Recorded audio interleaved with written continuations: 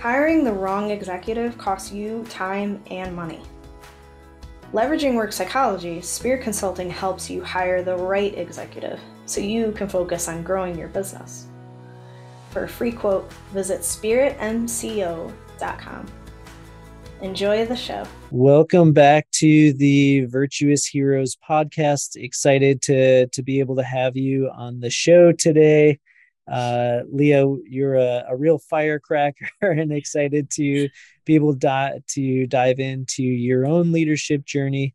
Our first question always is, who are you, so that people can really get a 10,000 foot level into your life and leadership journey.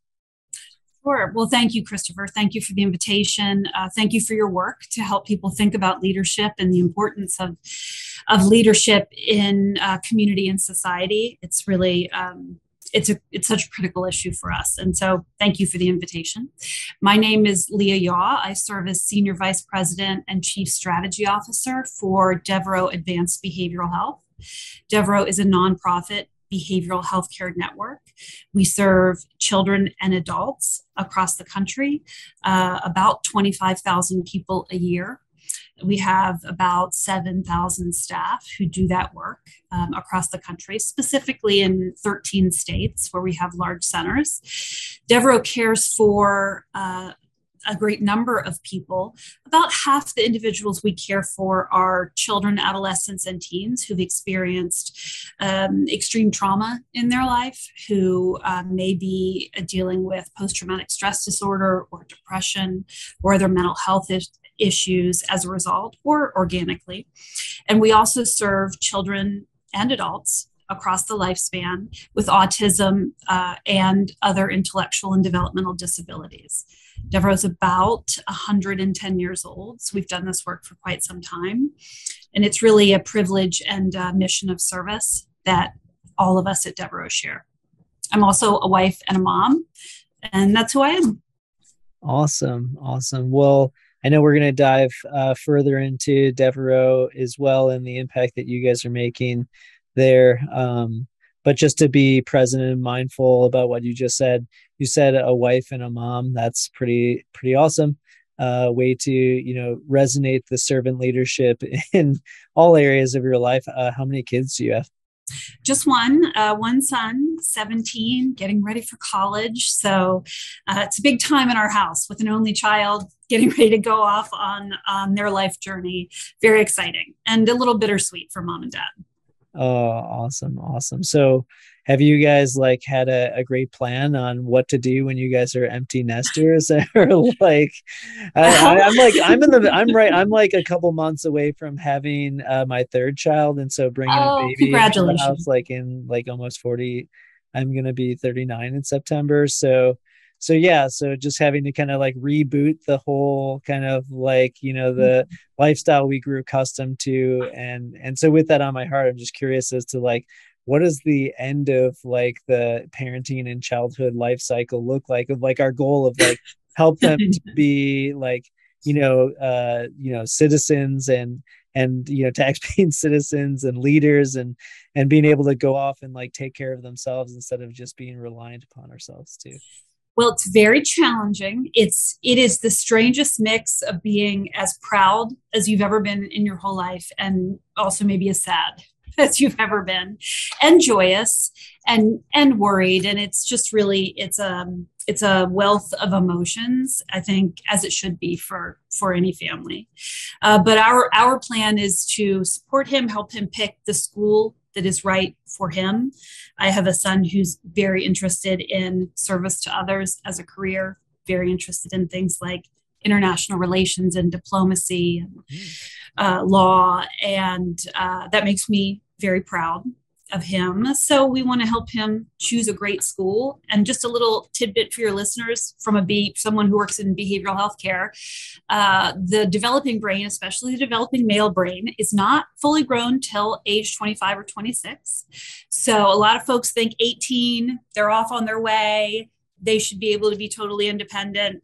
So our plan is to encourage his independence and build it, but know that we still have some years ahead of us where he'll need parents and he'll need that kind of support and backup. So Yeah, it's like the whole element of your brain that's not fully formed around like a cause and effect, right? Like the impact. That's exactly the part. Your prefrontal cortex, the executive thinking, the cause and effect, all of that takes longer than, science now tells us it takes longer than we thought to develop. And I think that's important for all parents to know. If you've got a kid who's 19 and isn't fully independent, not a failure on their part, not a failure on your part.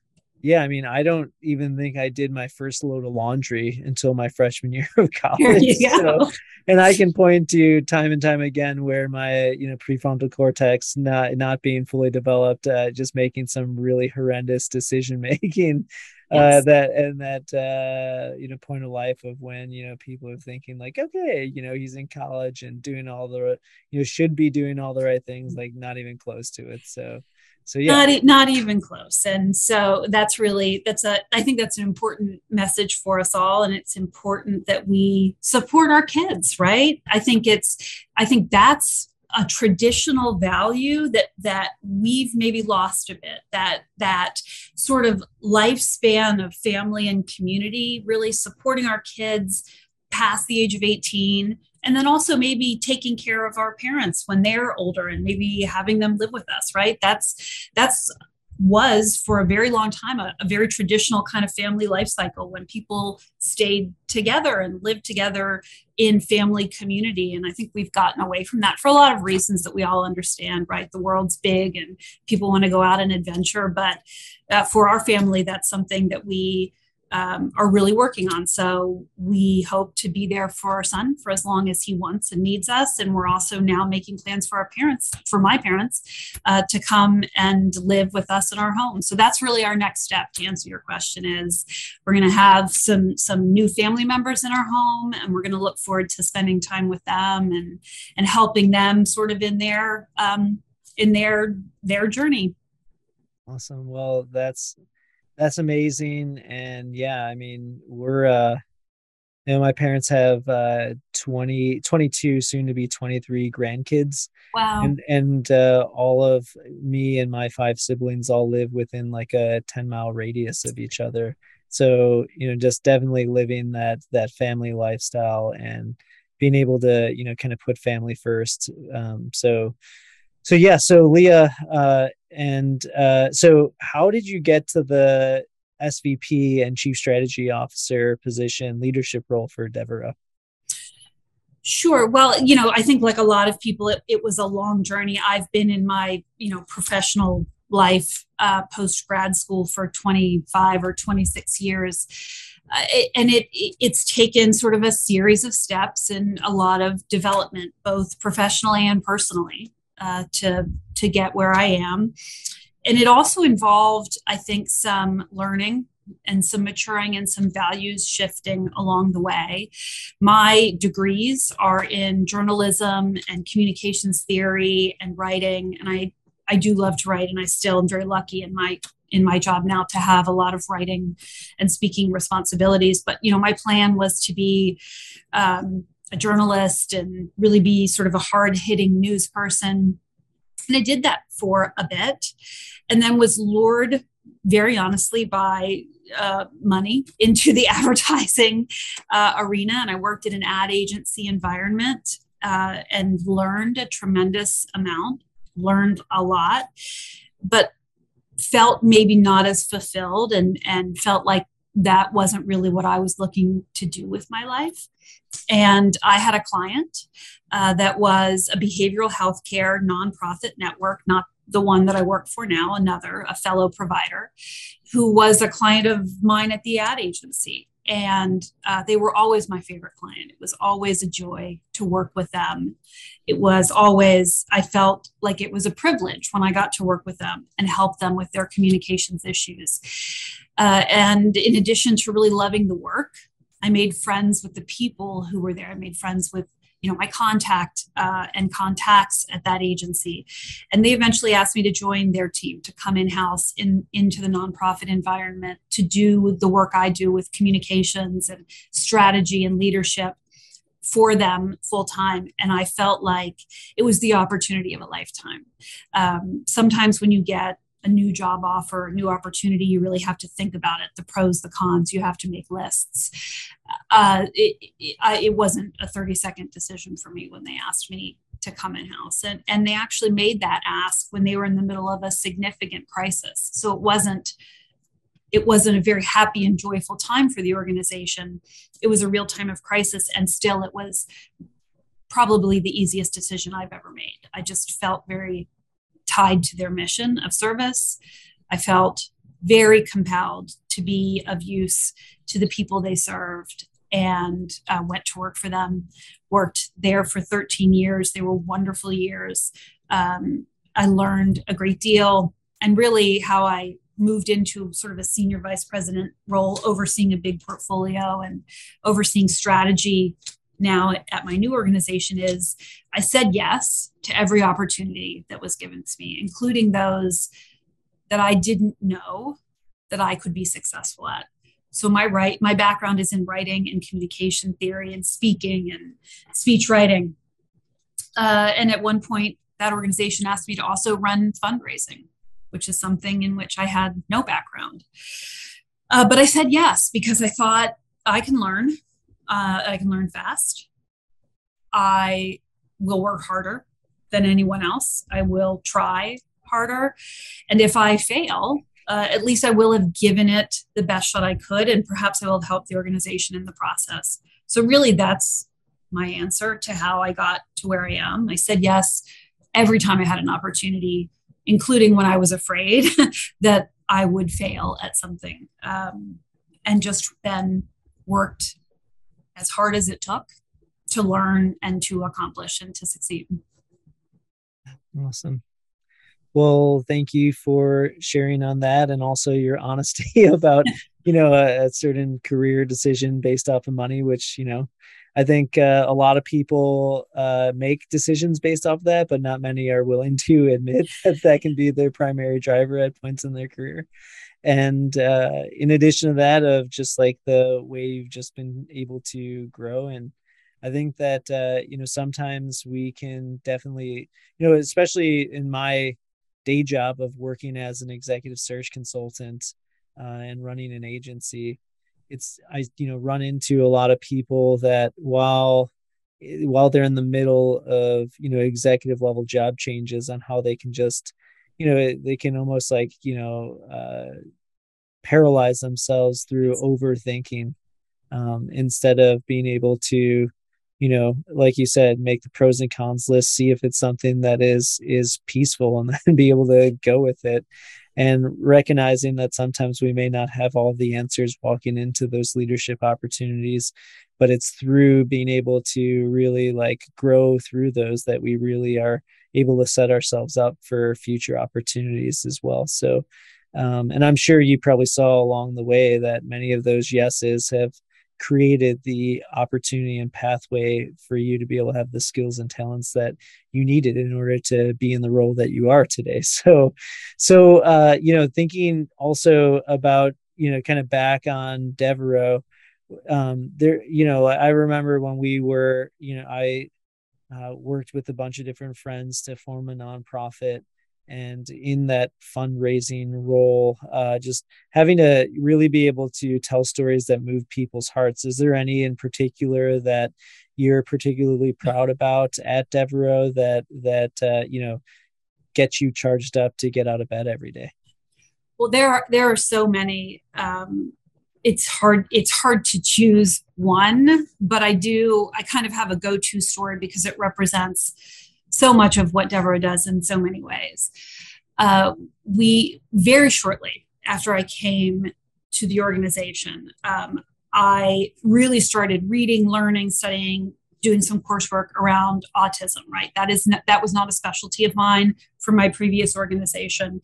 I had worked very deeply in the mental health sphere for children, but didn't know much about autism. So really started diving in and studying hard. And one of the things I did was meet with a lot of families that Devereaux served who had children with autism or children on the spectrum, just to hear their stories, because you can read and learn and now watch videos and take courses online, but there's nothing like learning from the families who you're serving, right? Who can really tell you about both the science and the heart of the issue.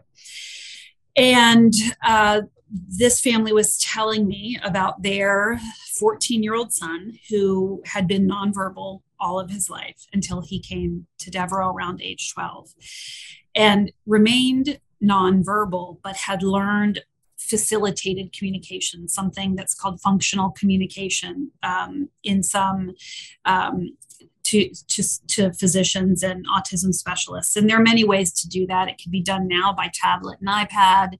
It can often be done by something called a PECS book, a picture exchange communications book. And so the technology now is wonderful with iPads, but 15 years ago, it really was a flip book with many, many pictures of anything and everything a 14-year-old boy could want, from food to games to activities to horseback riding, a picture of a horse. And so this family was telling me about what it was to love a child the way every family loves their child, but never be able to communicate with that child, and to feel like they would never in that child's whole life be able to actually have communication. And they had picked their child up for a long weekend from Devereaux, and they were in the car together, all three of them. And the mother said to the father, should we stop for something to eat on the way home? Should we stop at a restaurant? And she said her son went through his PECS book, found the picture of the cheeseburger, and wrote out, I would love a cheeseburger, and handed it to her. And she said she just broke down in tears because and I will now too, that I'm telling the story, I cry every time, because she said that meant to her that every time she had told him she loved him for all his life, he had understood her. He had just not been able to say that back to her.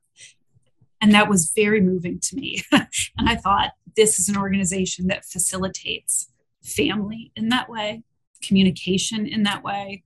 That's a wonderful thing. Wow, that's incredible. And yeah, I can't even imagine, I think so many of us take the overlook the blessings and grace that we have in our lives of just being able to communicate with our loved ones. And you can only imagine how difficult that could be on a family to be in that. But then also the breakthrough that mom had to like understand that her child had understood her so many times, that she had communicated her love that she had.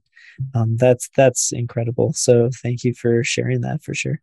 It's a great story. I love to share it, but I cannot, as a mother of a son, I can never get through it without crying. So it's a good story though. So Leah, the show, the Virtuous Heroes podcast, before we kind of dive into the excellence side of leadership, we like to talk a little bit and get real with our listeners about what our journeys have been like, that, and some of the ways that we had to overcome ourselves in order to, be the leaders that we are. So can you maybe talk through some of the vices that you had to overcome in order to reach the leadership stage that you're at today? Sure, of course. And I will preface it by saying that I still work through these vices really every day, right? These things I'm going to talk about are consistently challenges for me. I think the good thing is I've become very aware of them, right? And I've identified these as issues that I need to work on. I need to focus on consistently, whereas when I was 25 or 30 or 35, perhaps I didn't recognize them as the vices they are. And I guess I say that just to make the point that I know I still have a lot of work to do with this. And I hope that others who see this or who are in leadership know that it's okay to have to work on something really for your whole lifespan, that big issues are big and complicated, and they're never once and done kind of fixes. But to that point, I would say, really, in identifying those things I have to work on, it's impatience. I can be very quick to expect results in my professional and personal life. I really spend a great deal of time, especially as a mother, honestly, thinking about the issue of patience, tolerance and understanding, and mindfulness, and working hard to not be impatient, to not expect other people, especially my son or my husband, to see things exactly the way I see them, or to do things exactly the way I would have them done, right? So patience is a real focus for me. It has been for a long time. It's always my New Year's resolution, really, to work on patience and to grow patience and mindfulness. And that's an important one that I stay focused on. I really stay as focused as I can. Yikes. Can we take a pause there? Because like, you know, in the Christian church, one of the things that is communicated from the pulpit and, you know, from stages, etc., is like, you have to be super careful about praying for patience, because it's usually not one of those virtues that is just like, well, here you go, like, you're now patient. It's always like, well, there's going to be then lots of different circumstances that then pop up that require you to be able to work through and, you know, be able to enact that virtue of patience. And you know, I don't know if you've ever read the People Code. I think I've talked about it a couple different times on this podcast, but it's all about, like, they have like 4 different primary colors, and each color like has a driven motivation, or a motivation that drives that color. And so every single person basically has a primary and oftentimes a secondary, but the primary is like pretty clear. For you, Leah, similar to myself, I think I can always spot them as like reds. Reds are known driven by power, and like our tagline is, you know, get things done and get it done yesterday. You know, so I can just recognize that in yourself. And, you know, as you're just talking about impatience, of just being able to, you know, recognize that in myself too. But I think the other thing too is, like, I just find oftentimes with like knowing that, and I think that when I'm like tired or overworked, those are the times when like I might not have the same amount of like mental capacity to like recognize that this can be a shortcoming of mine. And like, even at a grandpa that would like be like just, you know, being way too over the top, and like his expectations of how quickly things could get done, or even like knowing, have I done the proper communication to make sure that people were informed to be able to do the job in the first place. So I hear you on that, sister. I think that's very wise, that piece about communication. And that's for a communicator, I have to say that's probably also something I have to work on, right? So everybody has a particular skill. Some people's skills are with emotions or numbers. Mine happens to be verbal. And so I pick up words very quickly, and I really only need to be told something fractionally one time, and I know what's being communicated. And that's just a natural skill. That's not something I've developed. It was a gift, right? That's sort of my gift. And I've had to learn that I can't expect that from other people, in the way other people can't expect me to have that kind of facility, perhaps with, with numbers, with numerical equations, with valuations, right? My mind doesn't work that quickly with those things. Other people need more time and better communication around issues. And I've had to learn to really be thoughtful about that, right? Just because I said something quickly once in passing to a staff member or to my son, and just because that would have been enough for me to internalize it, it's really unfair of me to think that everyone's communication style is the same, and that they heard me, understood me, internalized it, and will go and immediately do it. That's not leadership, right? Leadership is really assessing your responsibilities and giving people on your team or in your family what they need to succeed. So that's been a focus for mine. And it was brought home to me, you know, in many ways across the arc of my career. But once, several years ago, a wonderful, successful, thriving staff member of mine brought like a reporter tape recorder into a meeting with me. She said, "You talk too fast. I'm going to start recording you, and then I can listen to you again afterward, and I'll have everything I need." And I thought, that's a great adaptation on her part, but that's a lesson to me, right? She was brave enough to do that and make the point to the team leader, I needed to internalize that and to make sure that my style worked with other people, because that's my responsibility as a leader. So I have tried to slow down and give people more time to listen, to hear, to ask questions and internalize. And for me, that takes patience. So I work on it, and I'm trying to be flexible in that way. No one should have to grieve alone. Cassie's Foundation is a community dedicated to supporting you through the loss of your child by offering real support from others who've experienced the same. Go to @Cassie Foundation on Facebook to learn more, and consider donating to the Ms. Foundation today at msfoundation.org. Awesome. Well, yeah, so thank you for sharing on that. And the thing that was just kind of coming across my mind, or was on my heart today while I was working, is also, I think you nailed it on the head, that people communicate and process things and learn things differently.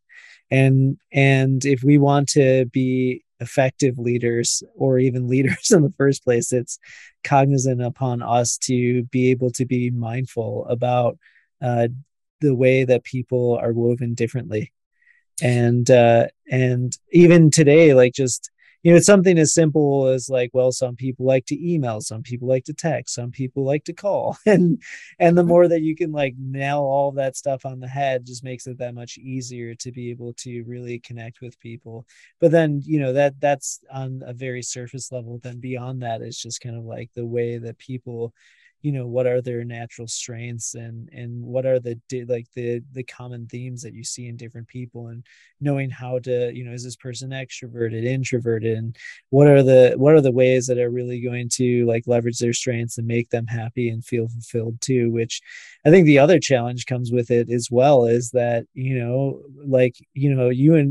seem like you've done a lot of kind of like introspection, but a lot of people have not done the same amount of work, so to either A, they haven't done it, or B, have the ability to communicate it, right? Of like, here's how I work best and what I need. Not everyone has the ability to do that. So it's kind of like, as a leader, being able to start to recognize those things and be able to like love the people that you're serving in that way too.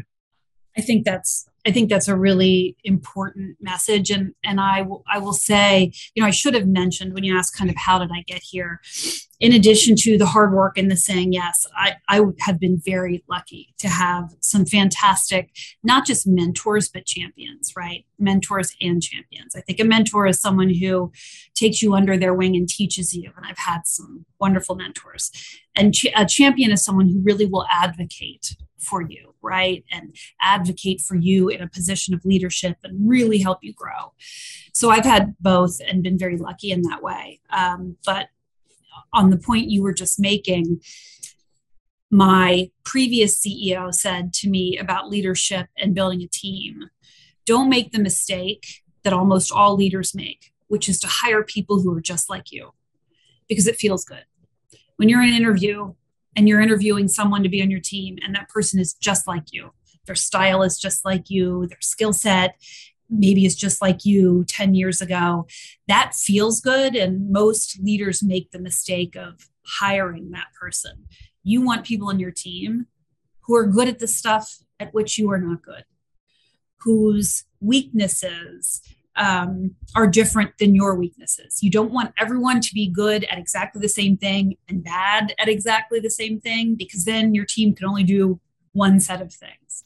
So he said, hire people who are different than you always and learn to work with them. So that was my previous CEO. And my current CEO, when he came on board, spent a lot of time working on team and team development, introspection, mindfulness, and the proper assessing of each other as team members. So we did a lot of sort of personality testing, and we did a lot of work style testing. So that was really a gift as well, because it, you can hone your skills to learn about other people and how to interact well, but it's really nice to have some of that facilitated for you. It's really nice to have some actual, Myers-Briggs or other kind of test to help you understand how your other team members work together. And so So, to your point that I've done introspection, I think I have, and I only get to take credit for part of it, right? Because part of it was really facilitated by a great CEO. And I really do have a great team of very different people. And I get part of the credit, and my previous CEO gets part of the credit for that. And that's leadership too, is working with people, identifying mentors, identifying champions, learning from them. And then when you get in a position of leadership, I think it's a real responsibility to do that for other people. Awesome. Yeah. In my direct reports, I have all of the other colors in the people code. I've got a blue, a white, and a red. I don't have a yellow, which are driven by fun. But I think the thing that is interesting to me, and if Jaden's listening to this, each of them have a lot to teach me on the kind of like what they bring to the role and the differences of who they are. But the one that teaches me the most, oddly enough, is also my red that reports to me, which is my own color. But just it's kind of like, I think the analogy that I would give is your children mirror back to you who you are, for good or for worse. And so I think in some ways, just being able to see some of those, obviously the virtues that you're looking for in another person who's good with being able to get things done and execute swiftly. And I think like what we talked about for a lot of Reds, some of our struggles around the vices are the impatience and the inflexibility. But then also just being able to with that impatience is can we let things breathe? Yes. The answer always doesn't have to be immediately, right then and there. That's sometimes right. It's just okay, I'm going to just let this kind of play itself out and then the right answer will be able to come. And sometimes if we just try to force answers, we may not be, always taking the most calculated or the best approach that we possibly can be for whatever the initiative may be from a work initiative standpoint. Yeah, that's absolutely right. And I think, and I am learning something from my son, who is a new generation of people, right? Really, I feel like I'm really an awful lot like my parents. And I feel like my son is really a very different generation from me. And maybe that's the way all people feel as they age. But I feel like their generation, this generation of teens, is really very socially committed, very interested in issues of equity, social justice, commitment to others. I just love to see it. And also they learn a lot and they think a lot. And he is actually teaching me a lot about moderation, right? So overzealousness is for sure one of my vices. And it's also a strength, right? I mean, I care passionately about the people that Devereaux serves. I've given my professional life to them. It's, aside from being a mom and a wife and a daughter and a family member, it's the most important thing in my life. And so I think that's been a strength.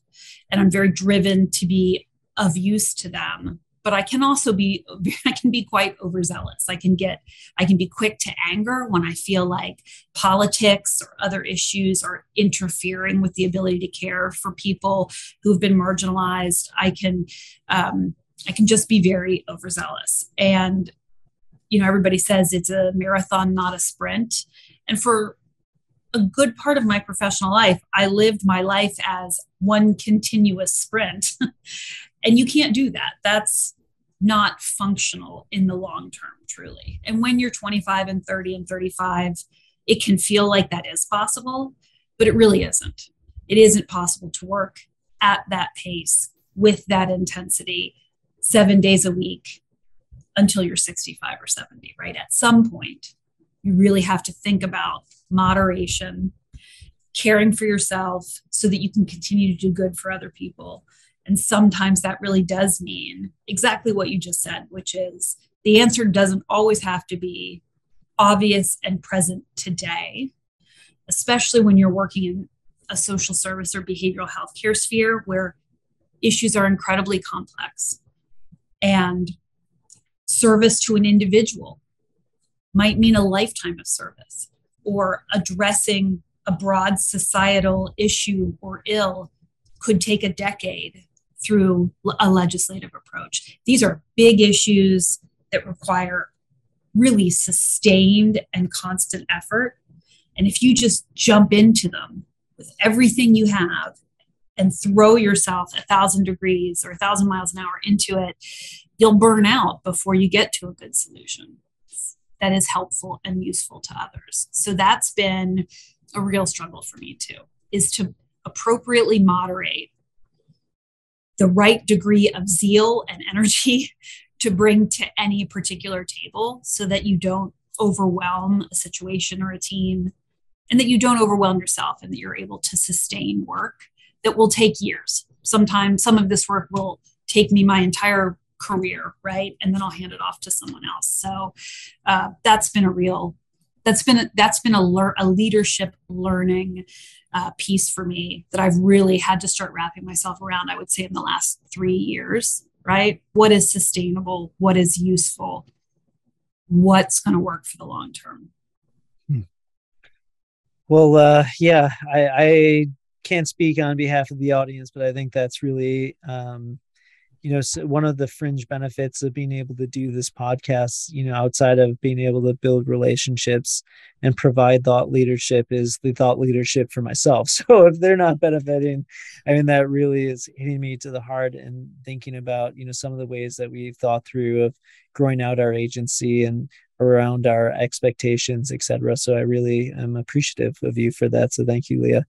So we talked about, communication and people's ability to perceive in the way that you've been gifted in that way. And then the same thing on how being overzealous can be, it can definitely be a gift, but then also a curse in essence if it's, way over the top. Are there any other virtues that you feel like, you've been naturally gifted with that you wanted to speak on? Because, yeah. I would say, probably a decade ago, a really good friend of mine asked me, what do you want from your life? Really, what is it that you want at a huge macro level? And I thought, that's a really easy answer. What I want is to be of use. I want to lead a meaningful life of service that helps other people. I see, some people are empaths, and some people are, many different kinds of people in the world, right? And that's what makes it interesting. I tend to feel what other people around me are feeling. And I think there's a great deal of suffering in our world, right? And some of it is very obvious macro suffering, right? There are terrible things happening in many places in the world today, in the Ukraine, and people are suffering and dying. And I think that's obvious. And I think a lot of people can wrap around something that is that clearly a tragedy, right? And needs to be addressed. But there's a lot of sort of ongoing marginalization and suffering that people all around us are experiencing every day, right? And it has to do with many things. It could have to do with racism. It could have to do with misogyny. It could have to do with marginalization of the elderly or of people with disabilities. And I've always wanted to help. I've always wanted to use my life to do something meaningful that could help people who were being marginalized, or who were in pain, or who didn't have the resources they needed to be happy, to be healthy, and to thrive. And that wasn't something I had to develop. I guess it was just a part of my nature. And now, as I, am sort of approaching older age and look back on my life and maybe where I've been successful, that sort of inherent desire to be of use to others has just been ever present and never required a thought or effort on my part to develop. And I think that's been a gift. I mean, it's given me, I know lots of different people and people who love their work for many different reasons, but wanting to be of use and then finding a space of leadership in the nonprofit environment has given me something to do with my life that I really care about, that really matters to me, and that makes me feel useful. And that's been a gift. That's really been a tremendous gift.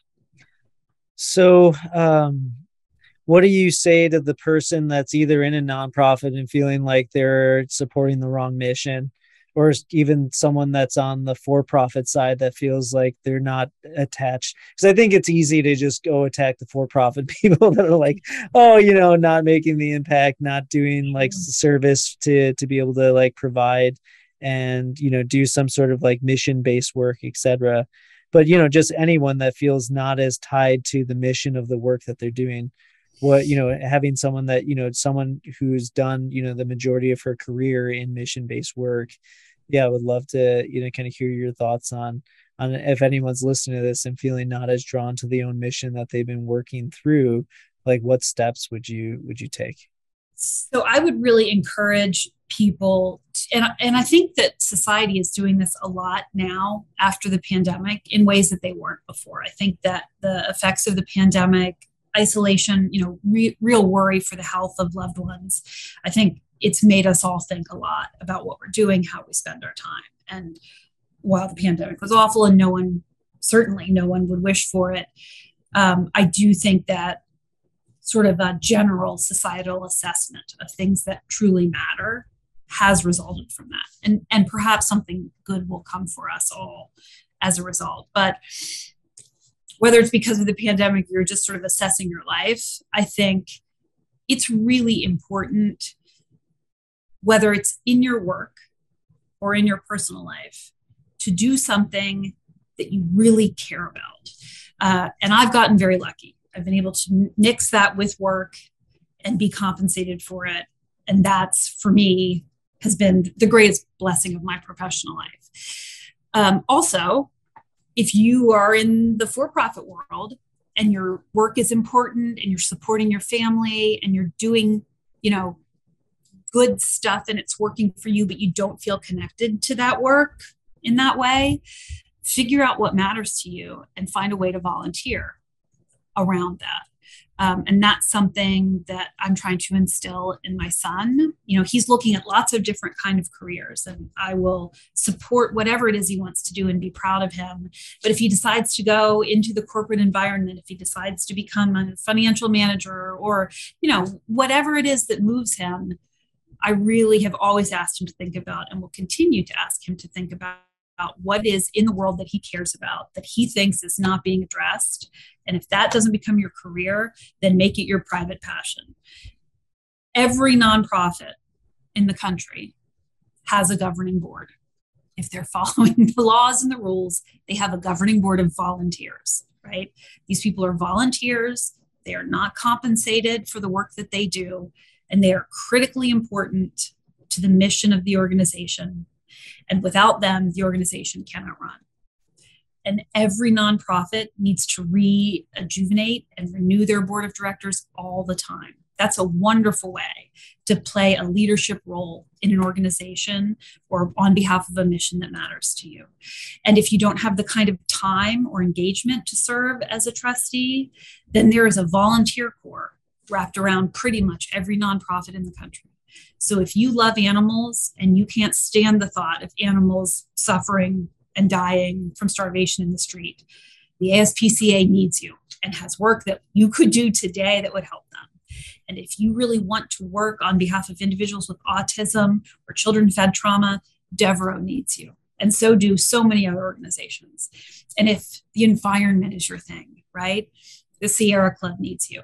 Whatever it is you care about, I just would wish that all people could find an outlet for that. And if it's not in your professional life, there's 1,000 ways to do it personally. And I really believe this when I say, I promise you, it will enrich your life. You will enjoy your life more for doing it. And you will make connections with people who care about the same things you do.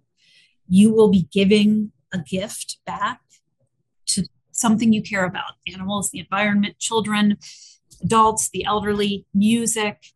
And and it will be a real contribution, and you will be enriched for it. And nonprofits can't run without that. I was just so yes to all that. And if you were like me in my 20s and just totally self-centered and didn't care about anyone else, but knowing that you should, like, I knew that I should be involved in something, but I was just like, I honestly just don't care about like really like any of these causes. It's just like, just pick one and get involved, and you'll find that you'll find your path to where you need to be. It'll become evident to you. But sometimes the biggest biggest hurdle is just getting started. So just take Absolutely. That leap, pick one and get going. So awesome. Well, thank you for that, Leah. What's your biggest challenge in your life presently? Would love to be able to close that in prayer. Well, that's very nice. I would say my biggest challenge in my personal life is being a good mom. Well, it doesn't necessarily have to be in the personal life, but if you want to go there, that sounds fine. Well, I can do both, right? So in my personal life, it's being a good mom to a teen, right? So teens are growing and they need more space, and moms are still just moms. I feel like exactly the same mom that I felt like when he was 1 year old. So that's a struggle. And I'm really trying to do that correctly so that he can spread his wings and I don't smother him, but I keep him safe. And that's a real struggle. And I think in my professional life, leadership comes with benefits and challenges, right? And I think that right now, the biggest struggle for me professionally is thinking about and doing good work on the work of the day, whatever that is, but also taking time to develop the next generation of leadership. Because I'm getting older, right? And, I'm starting to think about what the end of my career looks like. And I really need to do my part to help develop the next generation of leadership for the organization. And that needs to happen, but so does all of the work of the day. So that's a struggle to balance that. And I'm trying to figure out how to really be a good, responsible leader of my organization and help find the next group of folks who will carry the mission forward and do good work. Awesome. I don't know if you've ever heard of the Saint Padre Pio. He's a past deceased now, but one of the things that his ministry he was really well known for was bilocation, where like he's in essence like off in another place doing ministry, helping people, while at the same time like in the monastery like hearing confessions. So I ultimately God is if we believe in a God who is the creator, then in essence then he is outside of time and space, and thus like he is not accountable to time. And so, yeah, I just pray, Leah, that God would bless you abundantly, especially like a noble desire of your heart like that God would just open the way for you to be able to, execute through on everything that you need to do from your own job and deliverables. But that also that it would just, the doors would open to be able to, help to pour your wisdom into those that need that kind of like hand up into that next level of leadership. And that would also apply to your son as well, that you would just be able to have the wisdom and guidance that you need to know when it's time to get in the weeds and when it's time to just, get out of the way and lovingly let him kind of figure it out for himself. So yes, God, we pray this through the mighty name of our Lord Jesus Christ, but also just wanted to thank everyone for being with us on the Virtuous Heroes podcast today, where we inspire virtuous leadership. If this episode has blessed you at all, please let us know in the various ways to communicate through the comment section, through social media.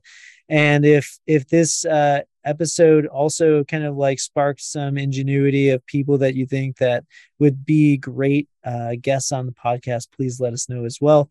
But Leah, thank you so much for carving time out to inspire virtuous leadership for our audience, and many blessings to you. Thank you. Same to you, Christopher. Hey, Chris here. Hope you enjoyed this episode. To continue to grow in virtue, will you please subscribe to the Virtuous Heroes podcast on YouTube, Apple Podcasts, or Spotify? Or you could also visit us on the web at www.spiritmco.com. That would be tubular. Hope you have an awesome day.